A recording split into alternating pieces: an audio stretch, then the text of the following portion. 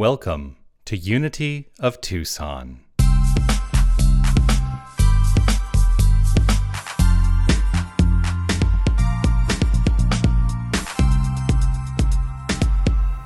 bless the child that's got his own. You know, we all got our own, because we all have our mind. And that's the important lesson, I think, ultimately, is to know that, you know, it actually doesn't matter how much money you have. Now, there may be people who say, oh, it matters.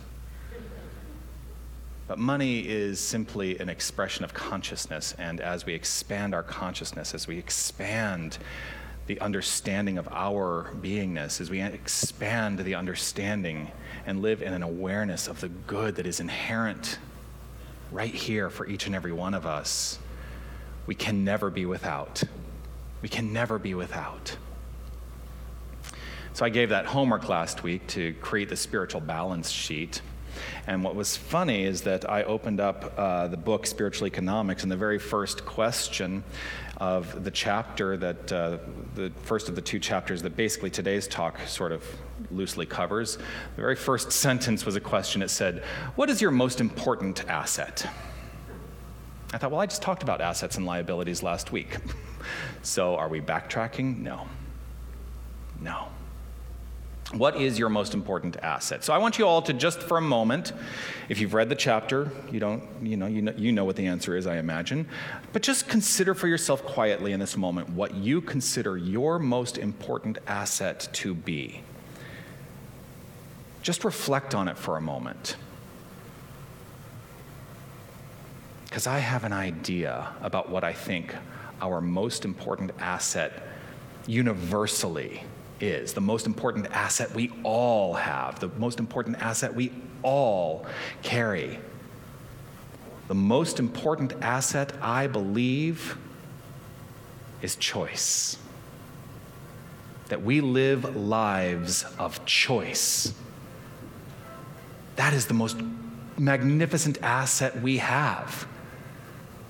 Now, there's a fundamental part of this teaching that goes along with this idea of choice, and having a background initially in the religious science branch of New Thought, one of those things that sticks with me, you study religious science for 15 years, and there are things that stick with you. And Ernest Holmes, the founder of religious science, said this around choice. He said that we are bound because we are first free. People are like, what? That has to do with choice? It absolutely has to do with choice. We are bound because we are first free. We are free to make choices. We have this magnificent opportunity in every moment to make choices. And the moment we make a choice, we become bound by that choice until we decide to make a different choice.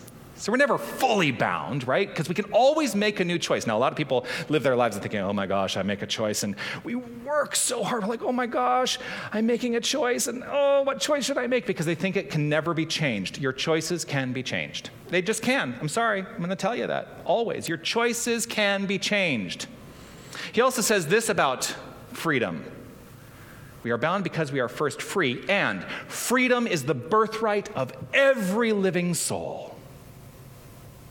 Freedom is the birthright of every living soul. So we have the capacity to decide in this moment, irrespective of whatever has preceded this moment, to say, I got my own.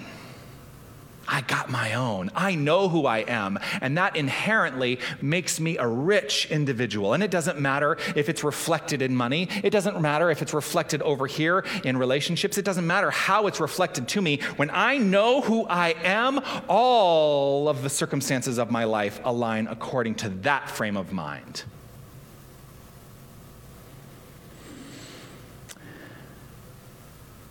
And none of it has anything to do with that out there. It's all here. Emily Cady, who wrote Lessons in Truth, which is one of the fundamental texts that we use in Unity, wrote this. And before I put it up, there's some old-fashioned language in Emily's work, right? I mean, she was a product of her time. So I'm going to start with this word. Hitherto. We have believed that we received joy from outside circumstances and surroundings, but it is not so. Nothing that anyone does or says or fails to do or say can take away our joy and good. Hitherto, that means before, hitherto we have believed that we received joy from outside circumstances and surroundings.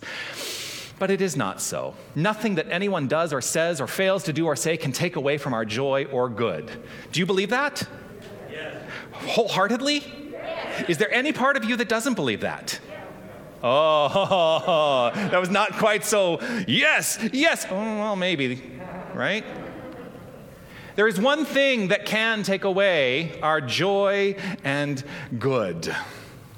And that is the belief that we are subject to circumstances outside the self.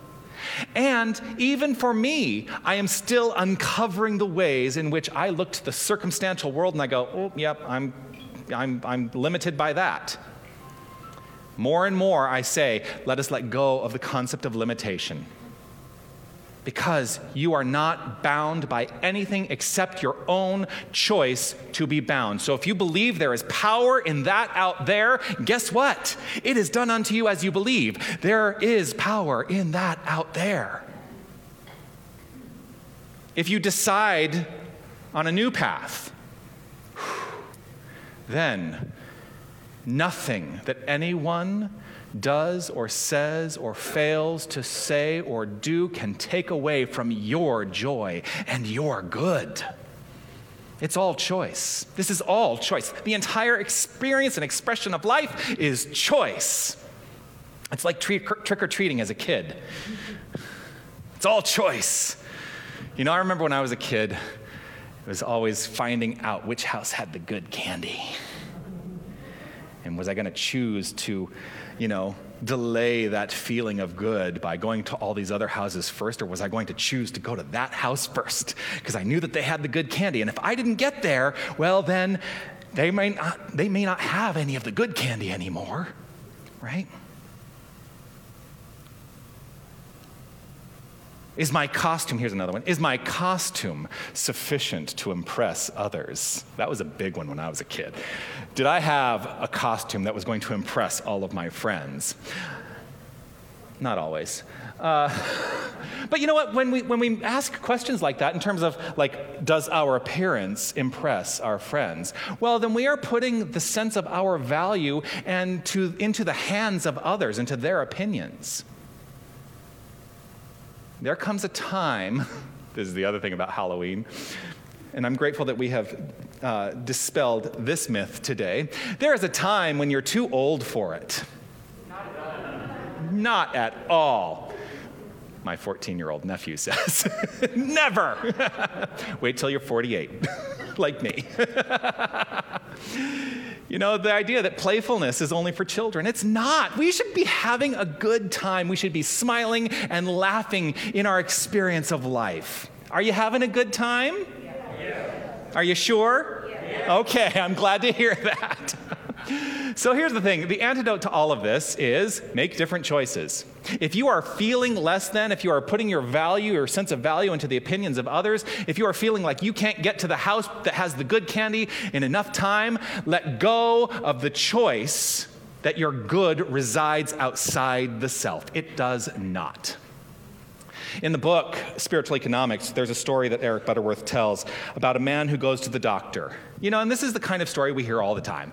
Someone goes to the doctor, and the doctor says, "You have 6 months to live." Well, what are you going to do with that information? If that was you, what would you do with that information? Are you going to choose to accept that as the expression and experience of your life, or are you going to choose something different? Now, what this man did is he said, okay, I hear you. I understand that this is the information that I have been given, and I am going to do what I have always done. He says, I will do what I have always done, live with a grateful heart, one day at a time. Because if I put my focus on the 6 months from now, what am I creating in my present moment? Everything that is going to make that become the expression of my life. So, I will do what I have always done, he said, live with a grateful heart one day at a time. Let us live in the choice of good. Let us live in the choice of joy right here and right now, not make it contingent upon some future idea. The choice of gratitude in this man's heart expressed itself in a way that when this story was being written down in the book, that man had continued the experience of life for 10 more years. He was still living when this part of the book was written. I don't know what happened to him since. He's still alive. That's the talk on immortality I will give someday, because we all are immortal, but that's a whole other subject. But living the choice of experiencing your good now is a magnificent choice to make. The choice of gratitude as a core value, not as a reactionary emotion, supports better living. I'm going to say that again. The choice of gratitude as a core value, rather than a reactionary emotion, supports better living. What do I mean by that? I mean, let us not look to be grateful when something happens. Let us approach life with a grateful heart and trust that what shows up is in alignment with that gratitude. It is so fundamental, this idea, that gratitude is a state of mind and a core value state of mind, that it becomes part of the teaching of our prayer process. In every New Thought tradition, gratitude is part of the teaching of prayer. You know, we have 5-step training in the prayer that is part of the religious science tradition and in Unity. The steps are called different things and they slightly differ, but both traditions have gratitude as one of those steps. And I think it is very important that we adopt gratitude at our heart's level, because prayer, rooted in gratitude, becomes the causative energy of life. Prayer, rooted in gratitude, becomes the causative energy of life. And when we are infused with that feeling of gratitude, the prayer we speak becomes more effective than speaking words that are devoid of that feeling. Now, I have a little bit of a thing when I teach prayer, and I encourage people not to use thank you in the expression of prayer. And you may go, but you're talking about gratitude, right? But the moment you say thank you in prayer, you have now disassociated yourself from the thing for which you are expressing gratitude. It becomes something out there, and perhaps there's even a little inkling of an idea that you have to supplicate yourself to thank that thing out there for experiencing and expressing your good. Let that go. Gratitude is an inner feeling. And so if you ever, listen to my prayers, I'm going to encourage you all to listen to the prayers that I offer in service, because I always say something along the lines of, with gratitude overflowing from within, that sense of gratitude overflowing from within, I am fully supported in this moment and in every moment. It's never about thanking that which is out there. It's about feeling the gratitude. Early in the teaching of affirmative prayer, many will unwittingly approach the practice with this idea. They approach the practice like this. If I say the right words in just the right way, I might be able to trick God into granting me what I want. It's not going to happen. As if the right words compel creation. They don't. Feeling is what compels creation. The words are secondary to the feeling in prayer. You know, the expression of language is actually a fundamentally flawed tool. Although we do our darndest to make it work, don't we? In the speaking of the prayer, it is more important to utilize words for yourself that enhance the experience of the feeling.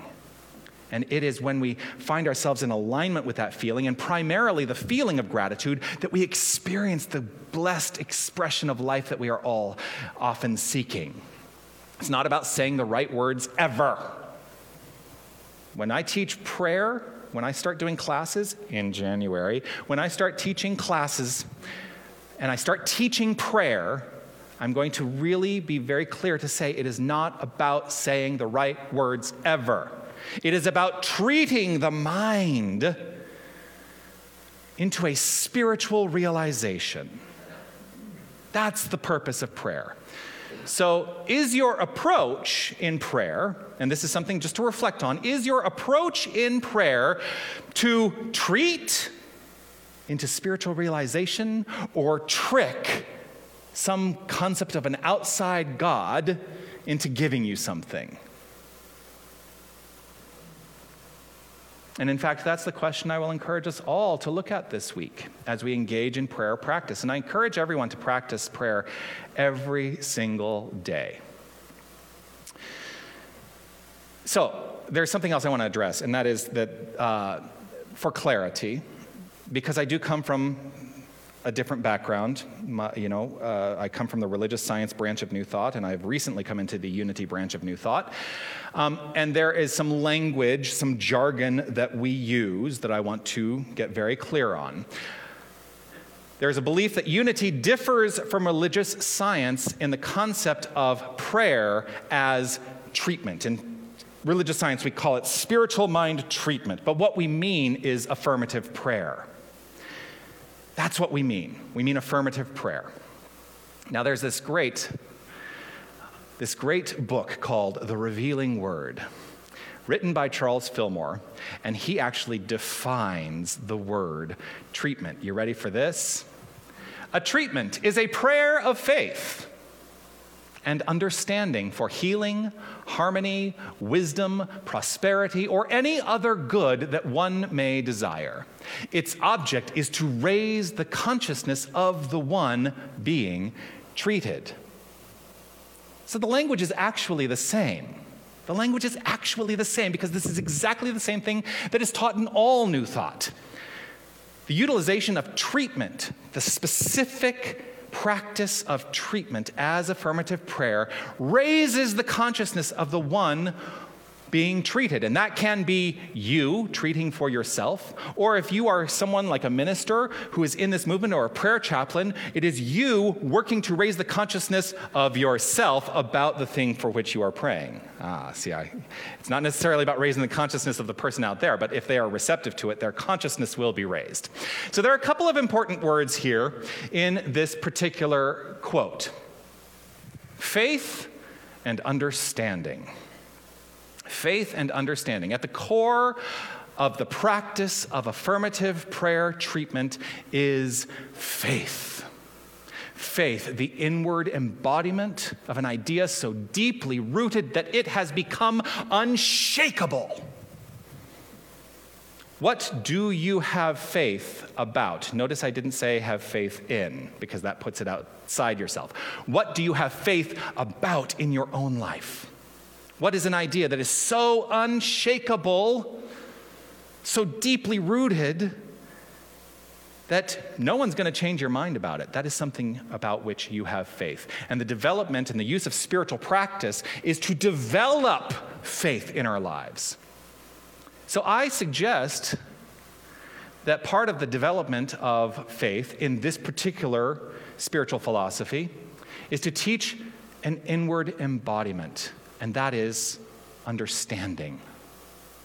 And what is it that we can understand? What is it that we can understand and embody? For me, there's one thing that overrides everything else, and that is knowing the truth of who we are. Knowing that there is no God outside the self, that the very presence and power of the divine is who we are. And it is beyond language, it is beyond words. Who we are is so magnificent that our light can never be distinguished. If you choose to, or because the prayer is the word of your life, and everything in your mind, everything spoken, everything becomes prayer. Because you have so thoroughly embodied the notion of you, who you are. So this week's chapters in the book Spiritual Economics, they're chapters that focus on gratitude. and an encouragement for us to change our minds, from the ideas of limitation and lack consciousness to a consciousness of knowing where our good comes from. And where does our good come from? Not out there. It comes from right here. Right there. Within each and every one of us is the magnificent good that we all seek. A lack of gratitude can block that understanding and blocks the source. And sometimes we inadvertently adopt a sense of limitation. And so part of spiritual practice is to move us past those blocks, right? And it's a lifelong experience and expression. I'm still working on it. As a minister, I've been doing this a long time. I'm still working on it every single day. You know, one of the things is we apologize far too frequently if we are not able to give in proportion to our perception of what others have to offer. For instance, I can only give $1. Have you ever heard yourself contributing yourself? Oh, I can only give $1. You go to the grocery store, and they're like, would you like to contribute to, whatever charity that grocery store may be supporting that week? And if there's a thought in your mind that goes, oh, I can only give $1. Or I can give only $5. That's something to look at, because the energy of that is a limitation in your own mind that there is a difference between a penny and $1 million. And in the infinite, there is no difference between a penny and $1 million. It is all source. 100% of it is source. So work in the direction of understanding that all sufficiency is always available. The form of that sufficiency matters less than keeping in circulation with the flow of good. And we cannot trick the infinite into more if we have a consciousness of insufficiency. There was a friend of mine who I will very briefly mention because they were living in an insufficiency consciousness. This is when I was studying, 15 years ago. They were living in an insufficiency of consciousness around their job. How many people have that going on? It's like, oh, the people I work with, they are just not in support of the way I want things to be, and I think I need to leave my job. Anyone ever say that? I've said that. I need to leave, not this job. I need to leave my job because it's not working out for me. But here's what happened. As this person continued to study and understand how the mind works and how she was the very power and presence of the divine as her, the circumstances of the job changed all around her. She didn't have to leave the job because she changed her mind. And the job shifted around her. It was a choice to live in the sufficiency of an infinite life. We can all make that choice. We cannot trick it into being, but we can treat ourselves to it. So what choice will you make today? That's the question. What choice will you make today? Will you continue to try to trick, or will you treat? Peace and blessings. You are magnificent. This is the homework. All right, for those of you who are here for the first time, this is where I offer up homework. This week, I would like you to make a list of things that you need to unlearn. These are the tricks, perhaps, in your life. Concepts that may be rattling around in your mind. Concepts like money is hard to get. Anyone ever feel like that? Or the economy just isn't so good right now. Or I'm on a fixed income. Which I always ask, who fixed it? Or here's one that a lot, especially from previous traditions, previous spiritual traditions that people carry with them into their experience of the moment. There is virtue in the experience of poverty. Let that go. Let it go. Look at the list and determine if you are willing to continue to live in those choices, because they're all choices. Extend these beyond the concepts of money as well. Look at the list of things you need to unlearn that are related to your health, to the relationships in your life, and to the creative expression in your life. Look at your life as a whole and say, what do I need to unlearn this week? And determine if you want to continue to live within those choices.